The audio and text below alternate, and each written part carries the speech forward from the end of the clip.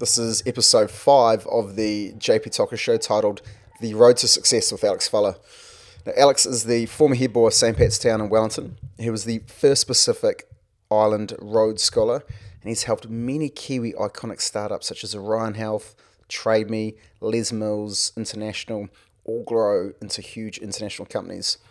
Right now, Alex is the CEO of Vend, one of the hottest tech startups on the planet. I really hope you enjoy my chat with Alex Fala.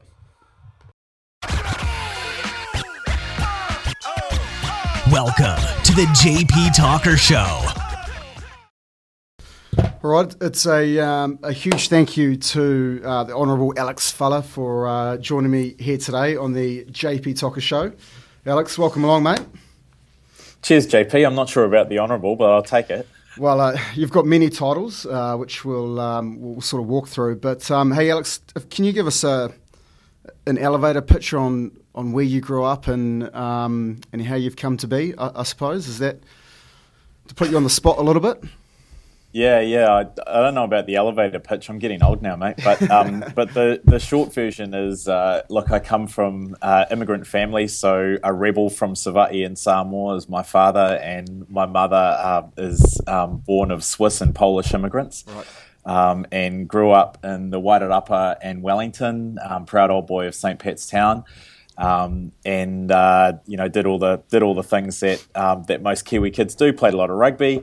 Bit of basketball, run around in the mud, did Poly Club while I was at St. Pat's, so Polynesian Performing Arts Group. Nice. And then I moved up to Auckland and then started getting much more serious about my business career. So I studied at Auckland University, had a couple of years at Oxford, which was amazing. And then since then have really been building up, experience working with iconic Kiwi growth companies. So that started with the work that I did as a consultant with Mckesie. Yep. Then went to Trademe, Orion Health, then Les International, and now I'm the CEO of Vend. So you just rattled off some pretty impressive CVs, so to speak. If we wind it right back, and so I'm quite keen. The people that I talk to. The idea is that they can provide a little bit of help to people listening out there, what they do, how they became successful. And some people, you kind of fall into success, or they didn't mean to be successful in the position they end up. But they generally have good ethics. They work hard. They had a vision, or they may even had goals. When you were younger, did you set goals, and did you want to be a CEO or a management consultant? Was that something that you set out to be? Yeah, I don't think any kid wakes up when they're 5 and says that they want to be a CEO. But certainly goal setting was a big part of my upbringing. It sounds really, really corny, but when I think about the opportunities I've had, I do take it right back to the things that mum and dad taught us. Yep. So a lot of that was just about values, looking after other people ahead of yourself, all of those sort of fundamentally good things about just being a good person. But it was also, I guess we were lucky to be instilled with some really strong kind of motivational messages for us, yes. From our parents. So mum and dad always said to us, aim really, really high, and don't worry, we'll be there to catch you when if you fall. That's awesome. So there was never a sense of, hold back just in case you don't make it. We were just told to go for it. Just go for it. Yeah, and the thing which I often talk about, which people are kind of find a bit strange, is we went on family holidays, and most people they're driving along through the New Zealand countryside as you do, and there's music playing, or you're sort of telling jokes or whatever in the back of the car. And in our family, we had motivational tapes playing. That's awesome. What were the tapes? Oh, I'm trying to remember. There's one guy I remember called Peter Daniels. Okay. So my dad was a salesman, right. So he was. I remember when we were living in Masterton, pretty small town, and I remember he was working for NZI, New Zealand Insurance, and at one stage he was top 10 in the country. Wow. In terms of their salespeople, and everyone else was from Epsom or Fendleton or all of those kind of well-known wealthy suburbs. Yep. But there was this Samoan guy who was living in Masterton who was managing to foot it with all of them. What age did your dad move to New Zealand from Samoa? He was about 16 or 18. Okay. Yeah. Yeah. Yep. So pretty much straight after school. I mean, he's done. You've got an amazing family. All your brothers and sisters are extremely smart people. If you didn't know, I know Alex, and I know a few of his sisters. And yeah, I mean, he's a pretty amazing man, really. And like you talk about the values, and I believe that family values, but especially in the Pacific Island culture and Māori as well, that family is really important. Family and friends come first, and you often do put other people ahead of yourselves, and it's something I admire hugely, and I've always been jealous of all the cousins and family that my Pacific Island friends have, because I only had a few cousins, one or two in Wellington, and you have such a great support network growing up as well, which is just awesome, Yeah. Look, I mean, it's funny, JP, because that sort of, that family support network was always really important to us, and we did have, lots of cousins and enjoyed playing with those guys. But in some ways, my dad was a bit of a rebel as well, as I said. So he, family was always really important, but it was never going, he was very strong with us and in the way that he lived his own life. That, family obligations were never going to stop any of us from achieving our goals. So, when my dad was, when he came to New Zealand, of course he sent money back to his family in Samoa. Right. But he was also very, very clear that his priority was doing what was needed for us, myself and my sisters. So we were really lucky. And so, sort of moving forward a little bit, you attended St. Pat's Town from, was your last year 1996? Yep. So I was in 92 to 96. 92, 96. And you also head boy that year? Mm-hmm. Did you beat out any top competition to become head boy? Oh yeah, of course. Everybody was great in my class.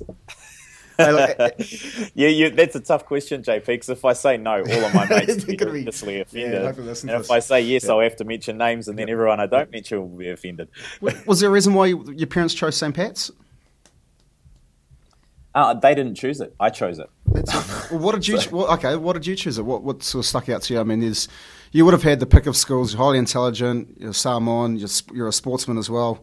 But you chose to go to St. Pat's. Yeah, I just love the feel of it. So I wanted to go to a school which was all about individuals and culture and just building great spirit. And the moment I visited St. Pat's, that was really obvious. And I didn't want to go to one of the schools that felt more like a factory. Right. And also, actually, my uncles, my mum's brothers, went to St. Pat's, and one of my uncles, Andy, who who I've always been really close to him, and he spoke highly of it. So those were the things that really influenced me. But look, it was ultimately my decision, which now thinking about letting 13-year-old boys make decisions is a pretty scary thing. But my parents really trusted me. And when you got to St. Pat's, you obviously made a pretty big impact. So I was a third former, lucky enough to be third form when you were head boy in seventh form. You were playing the first 15. Were you Ducks that year as well, or close to it? No, I did all right, but I wasn't Ducks. But I thought but from what I remember, you weren't far off in being head boy. So you're killing it on all fronts. But did St. Pat's Town, do you think it changed you, or it motivated you, or in some ways sort of enlightened you and helped you find a path that you've been successful in? Yeah, it was massive for me. It was, I think, we talk about it, and it sounds kind of corny, and lots of folks talk about it, but, the guys who I went to school with are like my brothers. Yeah. They really are, and, we'd moved around. By the time I went to school, Mum and Dad had separated, and so having that stability at St. Pat's was just super important to me. And even from a cultural perspective as well, I mentioned one side of my family's Samoan. Grew up with that being a big part of me, but I didn't really know a lot about it, and so I became part of that community at St. Pat's, and that was massive. So, it was really just that giving me that base of a whole lot of people who I trusted and in many ways loved. As well as just helping me work through my own identity and I guess building up leadership capabilities was something that St. Pat's was really good at as well.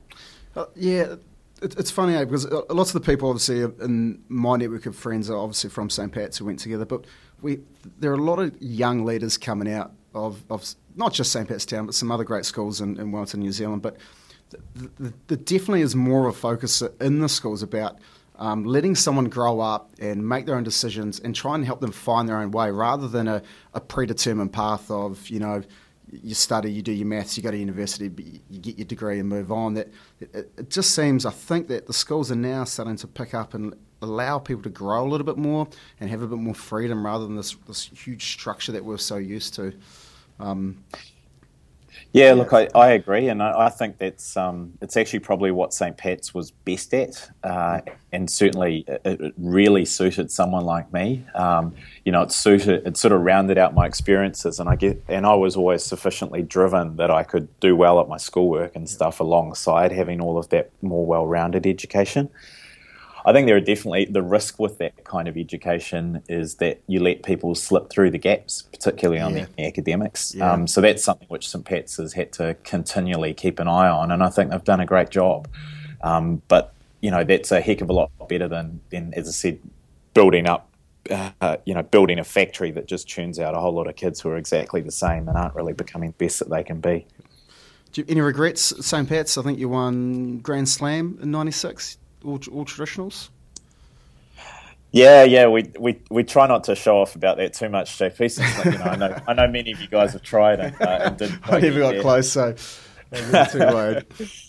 Look, no regrets. Look, I had an amazing time. I was lucky enough. We were lucky enough to win Mckesie in my first year, and then we won the Grand Slam in my last year with the first 15. Look, there's obviously lots of stuff I could have done better. You mentioned ducks. I go, if I tried hard enough, could I have got there?Maybe. But ultimately, St. Pat's gave me a great foundation. It even gave me my wife. So I met my wife my last year at St. Pat's.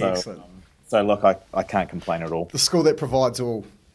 Hey, I'll push this along a little bit. So, as you mentioned, you went to Auckland. You chose to go to Auckland University to study finance.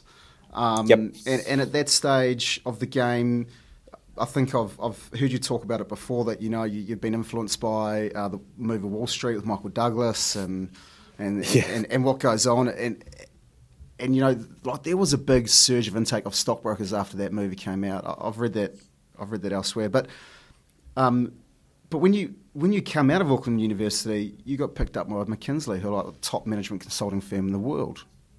Yeah. And there can't have been too many Samoans working at Mckesie at that time? No, I don't think there was any.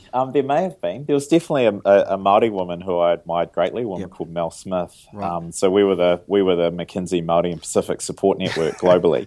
Yeah. But yeah, look, I mean, Mckesie was great. As I said, I mean, really the reason why I was probably attracted to finance and Wall Street, I mean, the ethics that they showed on that movie were terrible. Right. But I was competitive, and I still am competitive. And I liked the idea that I wasn't just going to go into work and just kind of do 9 to 5 and do the same thing every day. I was actually going to go out there and try and make something of myself. Right. And I guess, the Bud Fox story, I could identify with my father, the idea that you didn't necessarily have to have this amazing background. You could just make yourself you could make yourself a success through hard work and smarts. So that was what attracted me to that. But look, Mckesie was great, and it took a lot of those same attributes that I loved about the idea of investment banking, and then said, actually take those business skills and use it to help companies get better rather than just transact on. And that it was a much better fit with my values. And that's what, look on the outside for someone who obviously, I've done a little bit of consulting, but not at the level that you've done it, but you've taken the Les Mills, the Trademes, the Orion Health, who they are also massive, that people probably don't know about them as well, and and taking them and help grow them, and now you're at Vend, who outside of maybe Trademe and Les are our biggest startup in New Zealand. They're doing amazing things. Can you just talk about Vend, probably just touch on what they do and how they're impacting, I suppose, POS and the world and retail? Yeah. So vendors, we're all about retail. So we are trying to give retailers the tools that they need to be successful. And you mentioned POS, so I guess the label on the side of the tin says point of sale, and that's because that's what retailers understand. But we're actually a much broader platform. So we have point of sale, inventory management, customer relationship management. We have our own e-commerce platform, a big reporting module. So yeah, so for the retailers who we work with, we tend to be the piece of software that they use to run their business. So that's Vend. Okay. That's sort of what we do. We have customers now, I think, in about 140 countries. Wow. But most of our business is in New Zealand, Australia, the US, Canada, and the UK. So 90% of our revenues come from outside of New Zealand. So it's the exciting thing for me about Vend is that we are part of this wave of cloud software, which is taking over many different categories of technology around the world and transforming industries. Yep. And we are a market leader, and we have the potential to be one of these real global winners. And to be able to do that in software from a New Zealand base, I think, is a real privilege. It's hugely exciting times. I'm in IT and I'm a little bit of a geek, and what I'm seeing is that the small to medium companies have now got access to the top of the line software, and they don't have to pay those enterprise huge licenses or those perpetual licenses, and then they're locked in for 10 years. And they can get a Vend or an Oracle. They can get one of these things as they need it, pay for it as they want to go, and it's not going to kill them. It's actually going to enhance their business. It's fantastic. I mean, to me, that's we've seen technology get better and cheaper, and business models have changed, and that's given access to a lot of small and medium-sized businesses, to tools that they've never had before, and we think that's great. We love our big customers, but we also love the idea that in retail, those small boutiques and local retailers are going to be around for a long time because of these kind of tools that companies like ours can offer.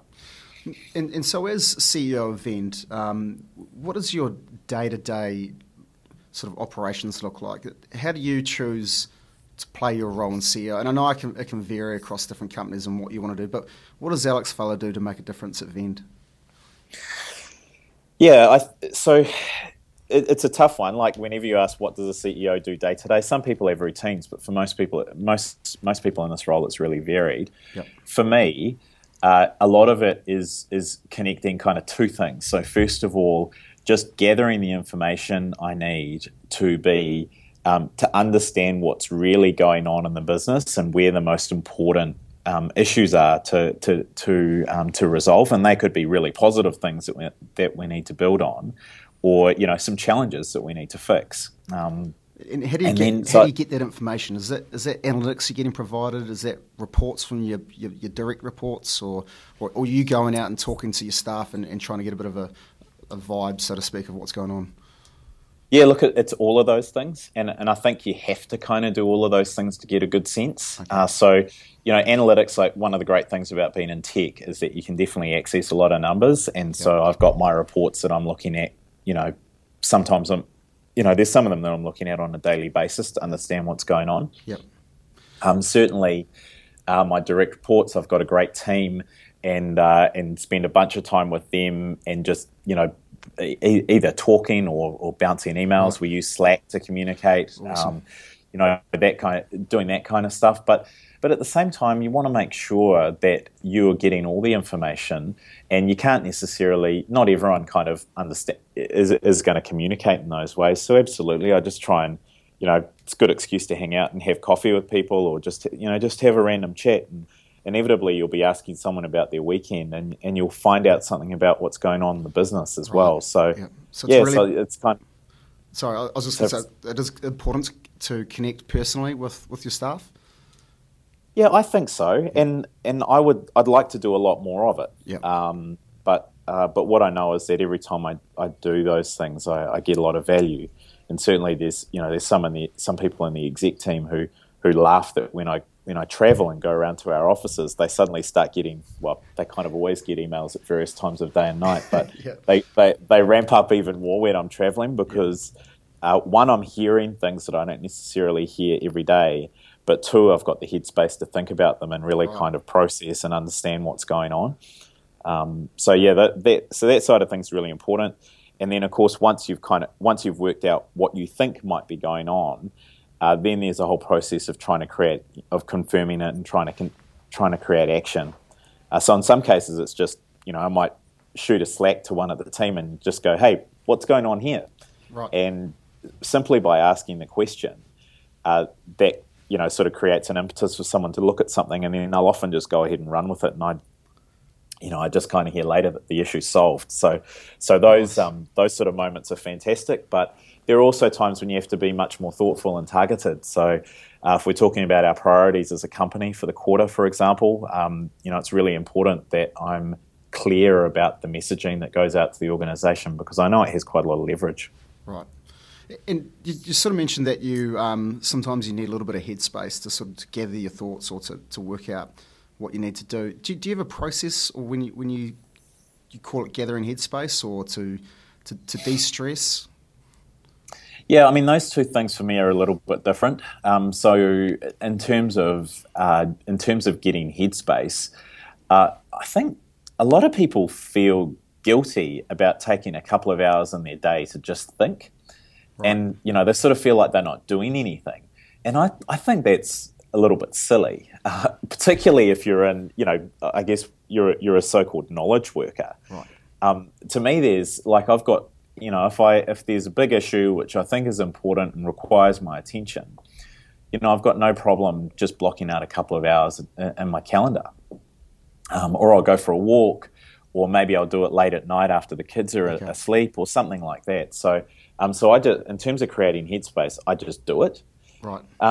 In terms of the managing stress thing, I don't really have a process. I think of it more as I've got a toolkit, or I guess a few clubs in the bag that I pull out and might try a few at different times just to keep things working. So the first one actually is the most important one, which is that I invest time in my marriage. Nice, good to hear. because there's no more important person when I'm stressed than my wife. Right. And you don't want to be just asking all the time and taking all the time. You want to and of course there's a lot in it for me and just enjoying our time together. But that's really important. I learnt really on in my career early on just the need to ask for help, and sometimes it feels a little bit scary because you feel like you're admitting failure. But the failure only gets bigger and bigger if you sort of delay it for, you get into that cycle of you haven't asked for help, and then you sort of feel, it's been a while now, so I better come up with something good, and I can't ask for help anymore because it's been ages and they're expecting lots from me, and you just got to do it. Like, the best time to ask is now. But I mean, it must be hard though, because if you're a CEO or at the levels that you've been, I mean, we haven't talked about it, but you're a Rhode Scholar, and there's all those jokes about rocket scientists and being Rhode Scholars and things like that. But so it must be really hard to put your hand up and go, actually, I need help with a solution here. Yeah, it is, and I guess it gets harder the more senior you get, because there's less people who are above you who I guess are naturally there to help you. But yes. I think it requires just having a little bit of humility and asking the person who you think is going to be most valuable. I guess that, for me, one of the things that's made it easy is I feel like I've always been surrounded by people smarter than me. Right. Which is what smart people do, right? You find the smartest people to support you. Yeah. I certainly feel like you talked about Mckesie and Rhode Scholarship, and I still can't believe that I ended up in either of those places. But very privileged to do so, and it makes it heaps easier to ask for help. You've been surrounded by those kind of people. But there's lots of other stuff I do as well. So definitely try and exercise and get in the outdoors as much as I can. Probably don't do as much as I should. I read books, so I'm quite happy to, I get the train to and from work, and sometimes on the way home, if it's been a big day, I'll just, I'll always have a trashy novel on the go that just kind of, de-stresses. What's a trashy novel? Is it like a Lee Child, a Jack Reacher, or a... Something Oh along those yeah, lines? I did have a bit of a Jack Reacher phase for. I guess the staple that I keep going back to when he writes something is I've always been a fan of Jeffrey Archer. Right. So that's one I've Yep. going on right now. Okay. Yeah. So just fun, adventurous stories. Do you audiobook them or do you read the hardcover or Kindle? Oh, everything's on the Kindle. Nice. Yeah, I mean, I'm yeah, I'll probably buy a couple of books a week between business and pleasure and just rip into them. Yep. What business books are you reading at the moment? Let me have a look. I'll just have a look at my Kindle. I just finished one. I just finished Chaos Monkeys, which is not. I don't know if you'd consider that a business book. It's kind of about the story of a tech guy in tech startup and Facebook in the Valley. I'm literally just opening up my Kindle to see what's next. I'm reasonably familiar with the Chaos Monkey theory and what Netflix and a couple of big guys have done. Yeah. Yeah, I've always, the hard thing about hard things is always pretty high on the list. So that's written by Ben Horowitz, so big VC, Andreessen Horowitz, and he, I think the cool thing about that book is it talks about the reality of leading businesses and some of the really difficult stuff that comes up. A lot of, he went through a startup which almost collapsed, and dealing with those kind of issues. And, I think there's a lot of great leadership books, but all of them kind of assume that things are going okay. And sometimes, literally you don't have time to go through the perfect process. Got all of those. What else is next? Do you have a favourite? Or one that you would recommend to anyone that wants to be a CEO or thinks they'd like to be one? Yeah, well, the first thing I'd say is I think you should read widely if you're going to be a CEO. Certainly in the tech space, I think the hard thing about hard things is great. I think there's a book called How Google Works, which is also great. Yep. I was always a fan of Good to Great, just because I need to say the word great again. Jim Collins. Jim Collins, fantastic book. So those are a few that I find really helpful and practical on a day-to-day basis. Yep. But yeah, I mean, I seriously, I read a lot of stuff. I just think there's so much great information out there, and I don't really subscribe to the religion of any one book or any one author or speaker. I just try and absorb a lot of different things, and then the crazy black box of my brain sort of processes them and then turns it into my own personal way of writing. You must be doing how many hours a week? Or how long are you reading for a week? You must be getting through a few books. And how do you find the time? Does your brain not switch off? Well, you just sort of make the time, and as I said, I've often got 2 or 3 books on the go. So there'll be one which is pretty heavy, which need to be switched on and enough to read, and then I'll often have a lighter business book or a biography going, and then I'll have some kind of novel going as well, just depending on my mood. So yeah, all of those things, and then I read a lot of blogs and Twitter and stuff, and there's a lot of time in the day, and I don't sleep much. I probably should sleep more. What blogs do you follow? Well, Harvard Business Review. Right. So read that. And then a lot of stuff which is more specific to my industry. So a lot of SaaS blogs. There's a blog called SaaStar. There's Andreessen Horowitz has a blog, and they also they do podcasts. There's one called forentrepreneurs.com. So yeah, there's just so much stuff out there that I reckon we'd often be mad to not take advantage of it. Yeah, for but sure. At the same time, there's no substitute also for just having to think sometimes and solving things from first principles. Okay, I'll get some details, and I'll put it all in the show notes of those books and some of those links to some of those websites. The Jason Horowitz stuff of his podcasts are fantastic, and like you say, there is a lot of information out there, and sometimes it's just working out what's good and what's bad, and being able to perhaps process things and make your decision for yourself whether you need to use it. Yeah, absolutely. I mean, again, one of my other things is I have no shame in just throwing a book away if I'm not finding it useful. Yeah, it's like you don't have to read everything. Move on. Yeah, I sometimes feel guilty. Like I feel like I need to finish something, but I do audiobooks in the car on the way to work and home, and it's my way of cheating. But lately, I've paid for a couple of books, and I've got 2 or 3 chapters in and going, no, this is not for me. And I'm getting better at just going, don't worry about it. You don't have to. It's like, when you go out for dinner and you buy a huge feed and you feel guilty if you don't eat everything on the plate because you spent money for it. Yeah, that attitude's how you get fat, mate. Yeah, well, it's...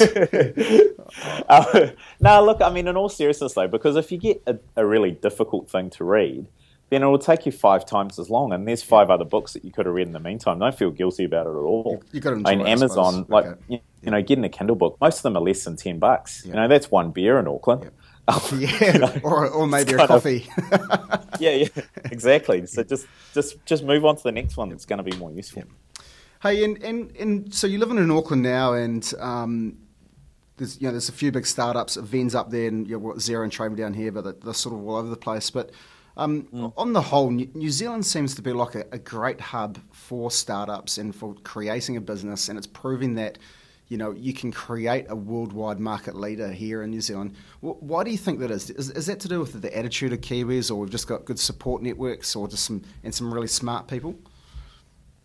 Yeah, it's a really difficult question, right? And I guess I've got a few thoughts, but I'm sure there'll be plenty of people who've got better evidence than me to refute them. Yep. But first of all, I think we've had these 2 or 3 really foundational successes that have spawned a lot of other companies. Yep. So particularly I think about Trademe. You see it with Xero now. I come across a lot of people who I used to work with at Orion Health.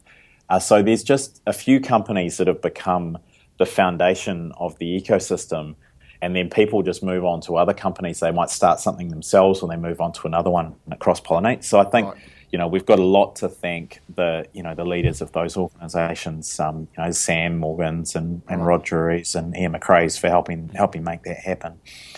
So I think that's a big part of it.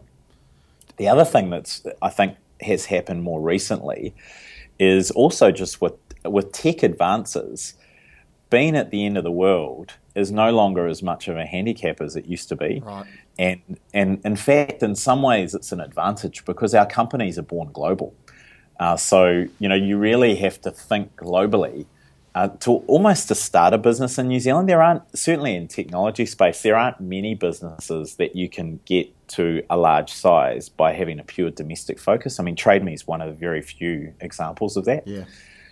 And so what that means is that when we go off and work with other people around the world, they find an organisation that thinks very broadly, that tends to work well with many other cultures. Kiwis are pretty inoffensive people generally. Yeah.